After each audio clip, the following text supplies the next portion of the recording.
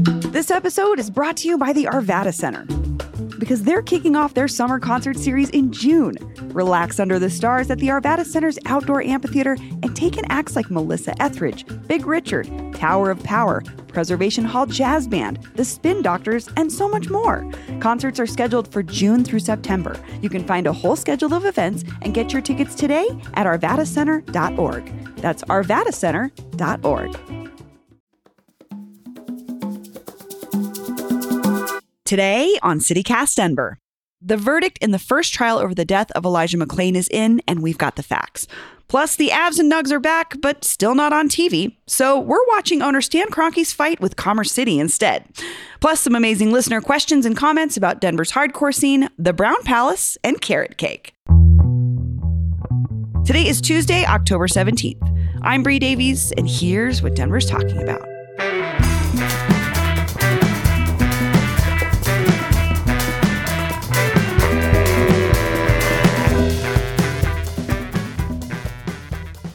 Well, it's like really heartbreaking because it's a place that I love for all the other... I've been going to this place for 10 years and I've actually never had their pizza until this weekend. Mm-hmm. And it was very bad. Oh. Well, I had two bad pizzas. One, I had Domino's, which is like, you know what you're going to get, which was fine. You kind of did it to yourself. It was a 2-year-old's birthday party. I'm not going to be picky. Yeah. But the second one was... Do I say it? Yeah. People need to know. The people need to know the truth. Okay, I'm just going to caveat. Everything else is good here. Service is incredible. I am a patron of this restaurant monthly, if not multiple times a month. Angelo's. Which Angelo? What is that? Where is that? There's one on 6th. It's like it's in a little sort of like 40 strip mall. They kind of have like, it's not Catholic themed, but they have like pew sort of seats. And I go there for their oysters. They do really good oyster specials. And their pasta's amazing and their service is great. Shout out Karami, lovely longtime employee that I think is now part owner. Lovely person. And I had never eaten their pizza.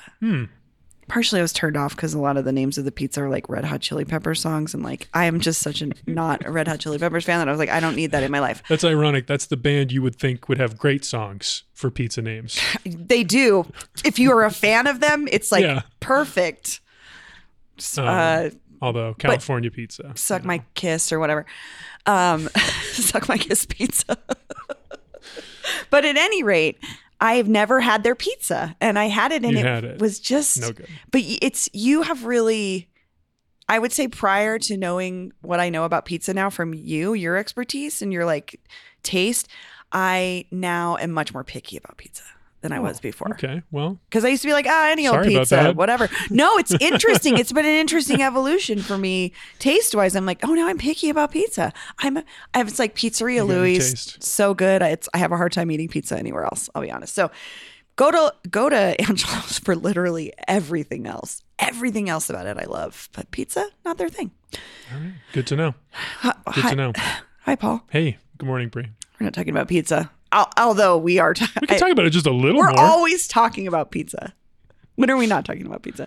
No. Today we have some actually really important news to talk about, and we're just gonna touch on it because it's a bigger conversation. But we have to talk about it a little bit. Last week, an Adams County jury delivered its verdict in the first of 3 trials planned for this fall in the case of Elijah McClain.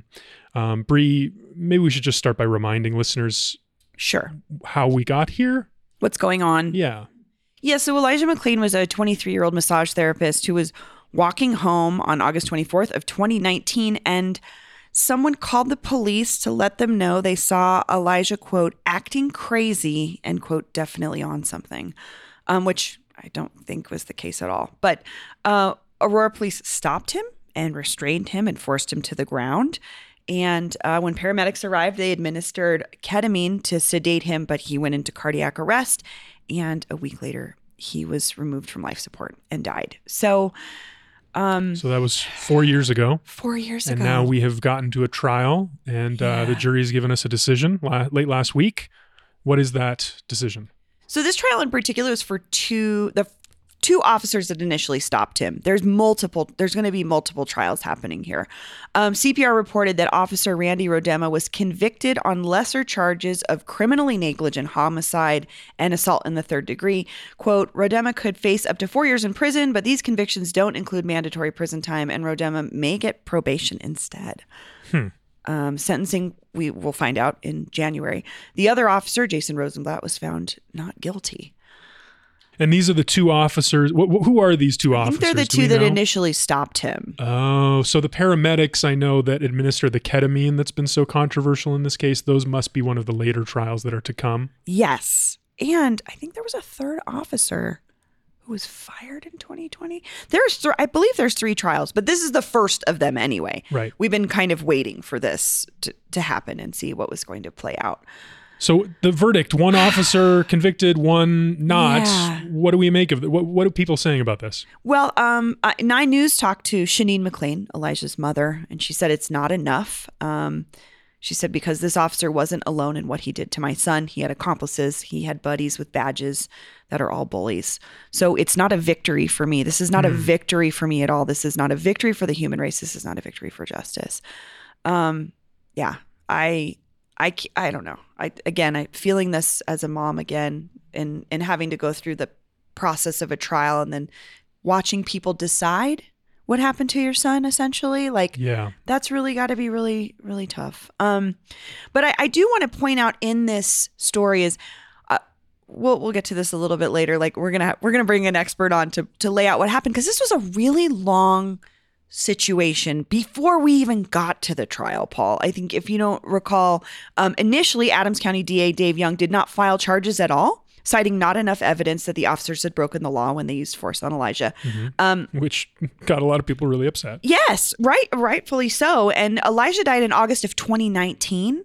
And activists and organizers in Denver were out in the streets. This was definitely a Denver story, but I don't think it was until George Floyd was murdered by police in May of 2020, so almost a year later.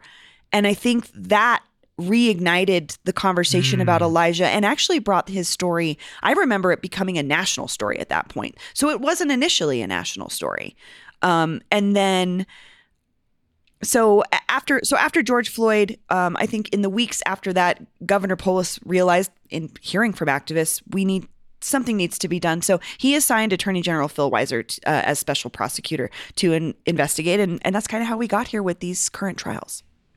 Well, like I said at the beginning of the segment, we are not experts in this. We are hoping to book somebody who can answer our questions. Bree, what are some of your questions right now lingering? I mean, why one officer and not the other? That was very confusing to me.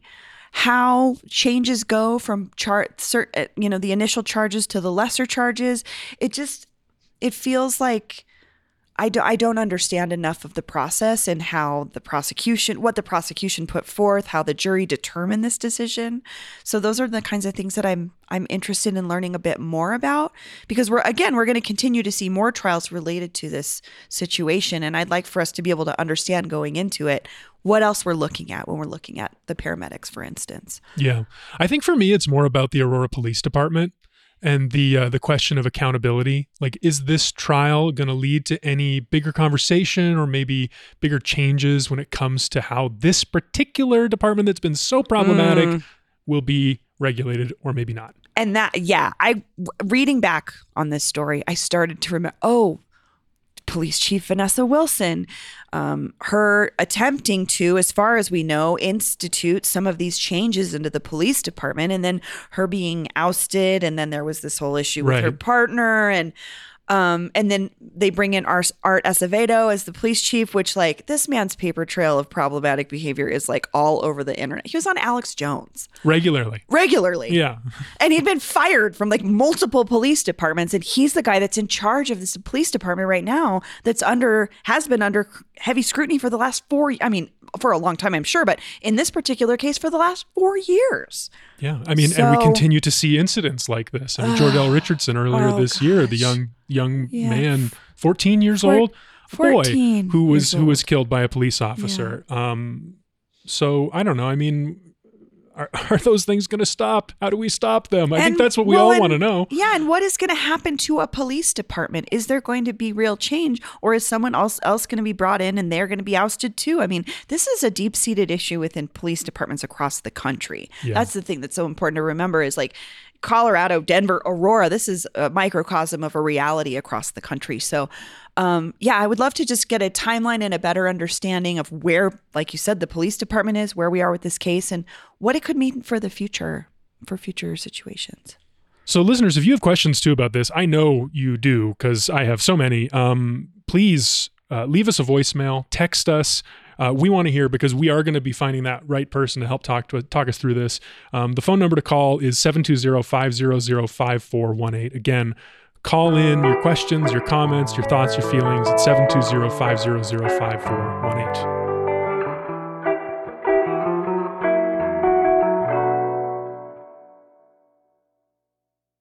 Oh, one of your favorite topics, Paul? Oh, absolutely. Stan Kroenke. Mr. Kroenke, Mr. K. We're talking Mr. Kroenke versus Commerce City now, though. Denver Post, good friend of the show, Noel Phillips, reported this week that representatives of Kroenke Sports and Entertainment, a.k.a. the billionaire Stan Kroenke, who owns the Nuggets, the Avalanche, and the Rapids, are asking Commerce City for a land swap that would see Kroenke take ownership of 88.2 acres near Dick's Sporting Goods Park.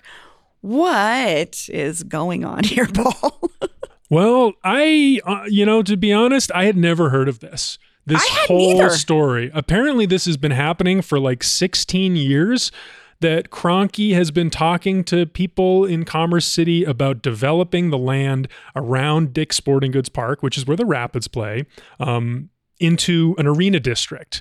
The same way that he talks about doing around Ball Arena. I know that's been a big issue for us to talk about this year. And also is actively doing in Los Angeles around his LA Rams stadium, SoFi Stadium. And this is like economic development around, like, explain what an entertainment district would mean for me, a Rapids fan.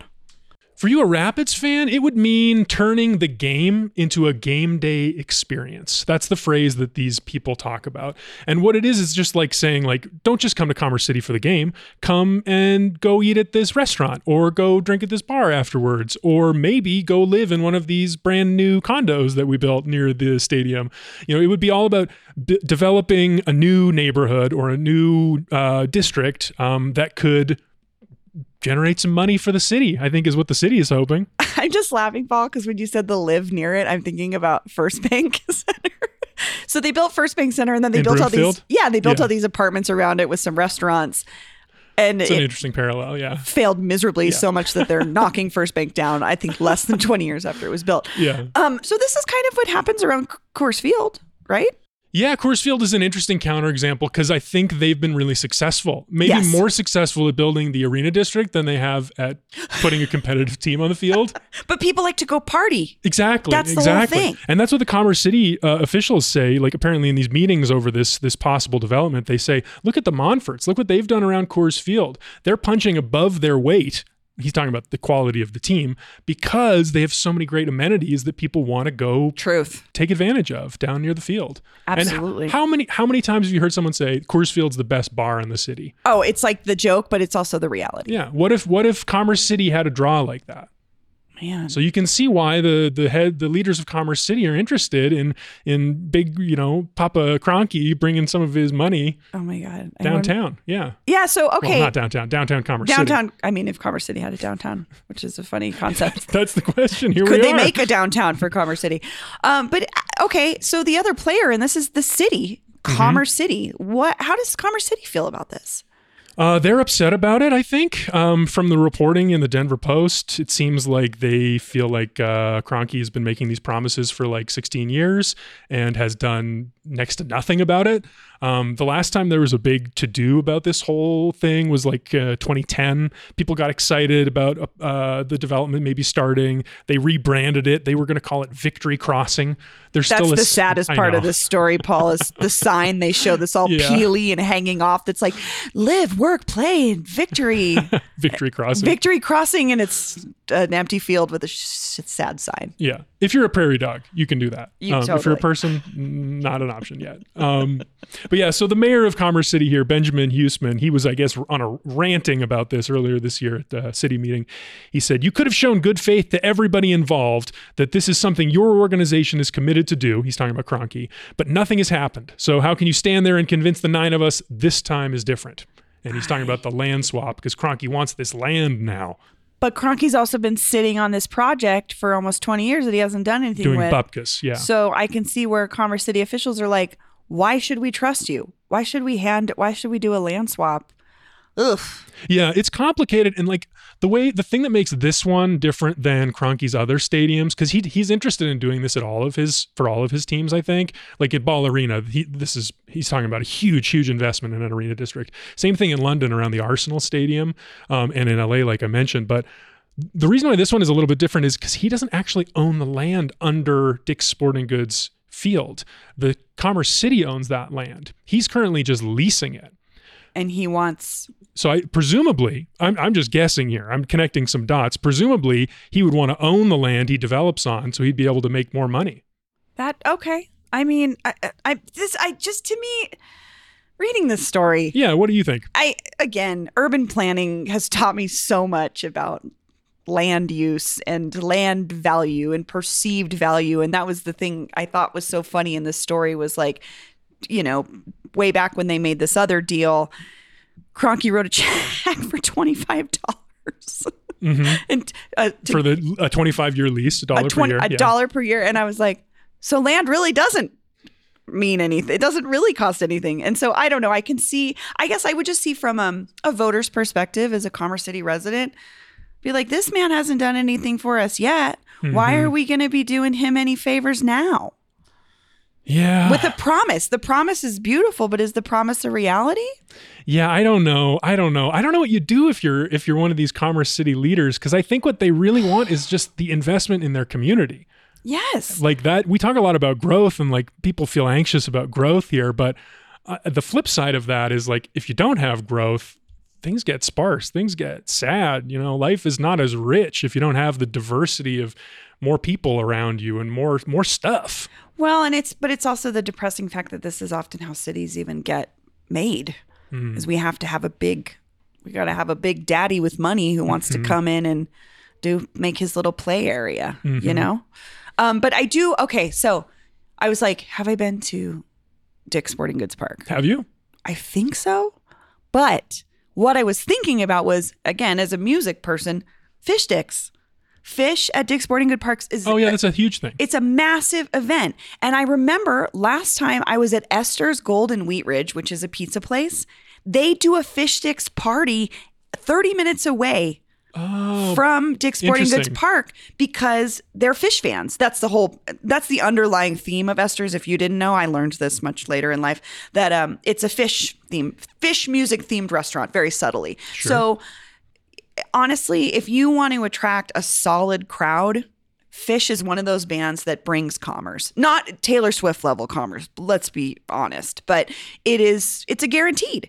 So Esther's 30 minutes away from Dick's Sporting Goods Park does events because their fan base is going to travel back and forth 30 minutes. So I could see where you build, if there was a you place. build the entertainment district, you build the Esther's Commerce City hub. They're 5 minutes from the action versus 30 minutes from the action.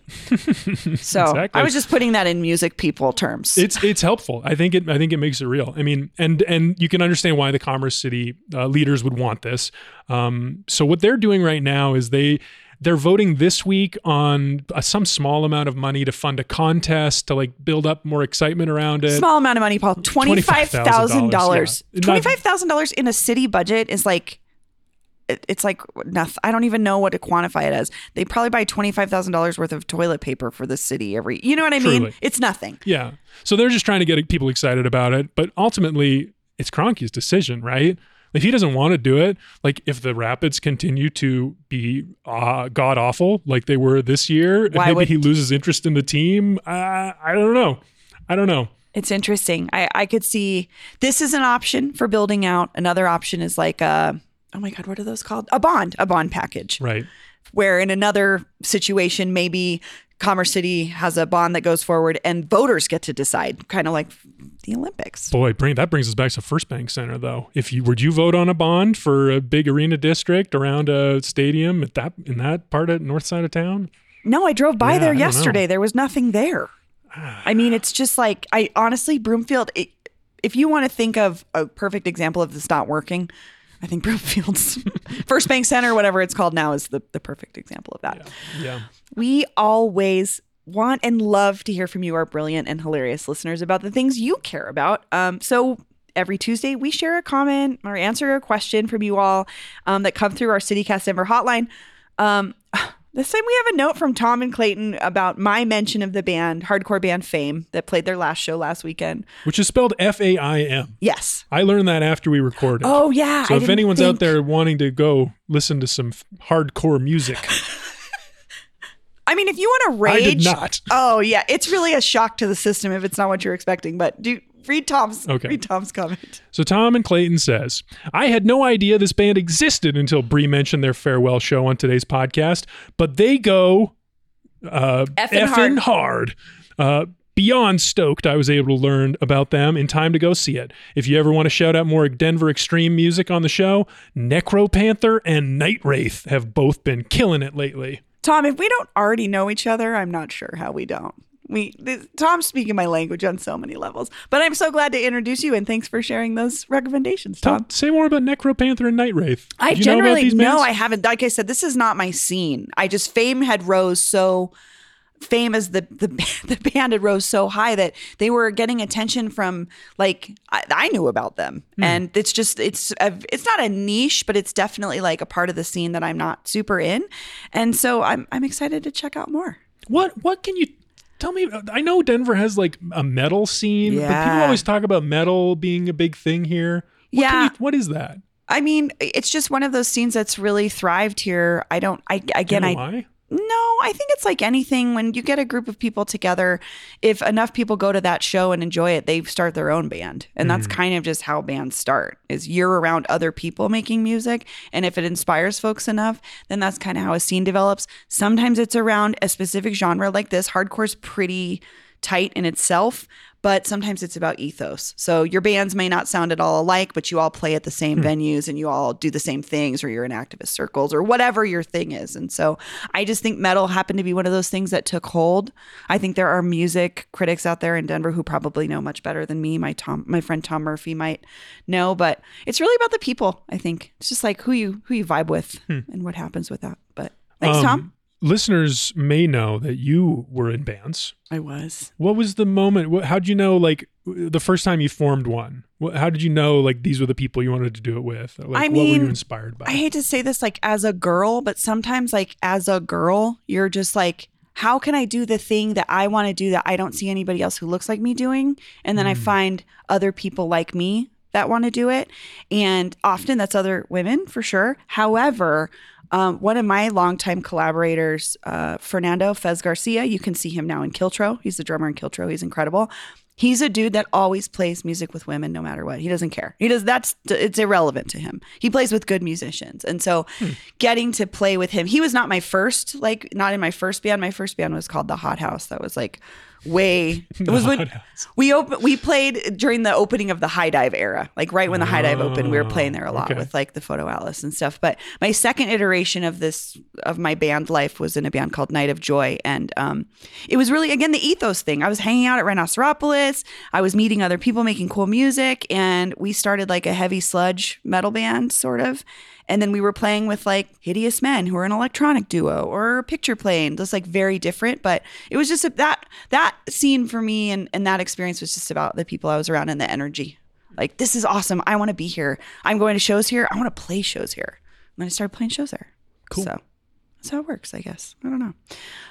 Okay. Oh, we have a message about our 1-star review game. Okay. Which was me and our friend JD Lopez of the Left Hand Right Brain podcast. Also great, excellent comedian. I did love this comment. Do you want me to read it? Or do you want to read it? No, go ahead. Go ahead. Okay. This is Nick M., formerly of the Brown Palace, and you had me in stitches reading my response to that review on Tuesday's episode. Of the overwhelming amount of feedback I received over the 3 years I was there, I will never forget that review. I am glad you appreciated my response. Y'all are hilarious, and I really enjoy the podcast. Keep up the good work. Do you want to remind folks what Nick is talking about? Yeah. Well, first of all, thank you so much for writing in, Nick. I love when people that we mention reach out to us. It's just, that's why I do this work. It's fun when it's local because everyone we talk about is our community. Yeah. So the review in this case was about the champagne cascade that the Brown Palace does every year. Which is like a pyramid of champagne glasses. Yeah. And I guess the review that Nick was responding to was someone was like complaining about how the champagne cascade, like the champagne didn't get in all of the glasses equally. I guess they were, I don't know why they would be upset about that, but Nick M was explaining the logistics of how a champagne cascade actually works if you're the one that has to make it. And it was extremely funny. So yeah, thanks Nick for writing in. Yeah, that was great. That was we should plan our next one of these. Next 1-star review game for November. I know. I was thinking about other themes we could do. What do you think? I don't know. I was thinking kids stuff. Oh, that would be about fun. Kids stuff, and like because you're a parent, and we could get someone else who's a parent. And I bet there's some really wild, because parents are sometimes wildly entitled people. Mm-hmm. Yeah, I thought that to put it nicely. Okay. Anyway, all right. What's our last comment here? This comment gave me goosebumps in the sweetest way. When our producer Olivia read it to us earlier, it just like made me feel so good and made me so it's like I'm just gonna read it. We talk about the Wooden Spoon, which is it a restaurant? Bakery. It's a bakery. One of your favorites, Paul. Mm-hmm. And we mentioned it on our food. Were we talking about our food? Oh, we were talking about great desserts last week. Mm-hmm. And you mentioned this carrot cake. Do you want to read their comment? Sure. CityCast Denver. I was driving home from an airport run, catching up on last week's podcast, and missed my exit when Paul started talking about Wooden Spoon's carrot cake. Thank you for the shout out. We're a family-owned shop. I'm Jeanette. My husband is Jason, and we greatly appreciate it. That carrot cake has a big following. Yeah, count me in the following. We love our customers who order a breakfast sandwich and a carrot cake slice at 8 a.m. I hope they eat the carrot cake first. We have the best customers on the west side. I'm from Southern Colorado originally, but have been in Denver since 2009. I love how much I learn about Denver from y'all, and I'm grateful for the in-depth discussions about so many important issues facing our city. Oh my gosh. Dessert. Jeanette, thank you for listening, first of all, and thank you for writing in. And Paul, your description of this carrot cake, I'm like, I have to go there. Now I really have to go there. And now I'm going to go in and be like, hello. I'm Bree Davies from CityCast Denver. Is Jeanette here? I'd like to thank her personally for this cake. I'm here for the carrot cake. That move she's talking about, the like order a breakfast sandwich and a carrot cake at 8 a.m. That's me. That's exactly the thing that I do. Because it's one of those things where like, I guess there's a time of day when you would eat dessert, but if you're going to the Wooden Spoon and you're like, I'm going to my dessert place, I don't care what time of day it is. I'm going to get my food. I'm going to get a dessert. Well, the way I don't know about how you go to a bakery, but I have a hard time controlling myself in there, and I can never choose between sweet and savory. So Megan and I, my wife Megan and I, we'll either share a savory and share a sweet, or we'll each get a savory and then share a sweet. So at the Wooden Spoon, it's great because a slice of carrot cake is like a perfect sweet to share. Just get 2 forks. Oh, so good. It sounds so good. Yeah. Their breakfast sandwiches, just absolutely fantastic. Wait, what's your favorite breakfast sandwich? Like, how do you build a breakfast sandwich? The perfect one, Paul. I mean, this might be my favorite one from them. And their eggs, nice and fluffy, beautiful. The toppings, you can choose whatever you want, but I always go with the Swiss and mushrooms. And sometimes I'll add arugula. Ooh. Little spicy little green. Spice? Yeah. Okay. Yeah. I like a good breakfast brioche sandwich. bun. I'm gonna check this place out. It's good. Okay.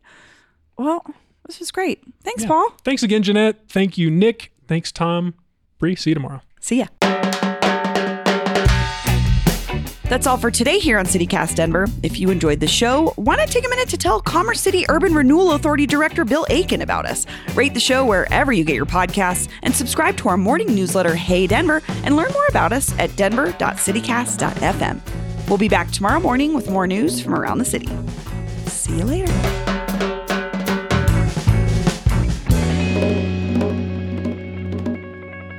They say the first 12 oysters are an aphrodisiac. And then after that, the next 36, who knows?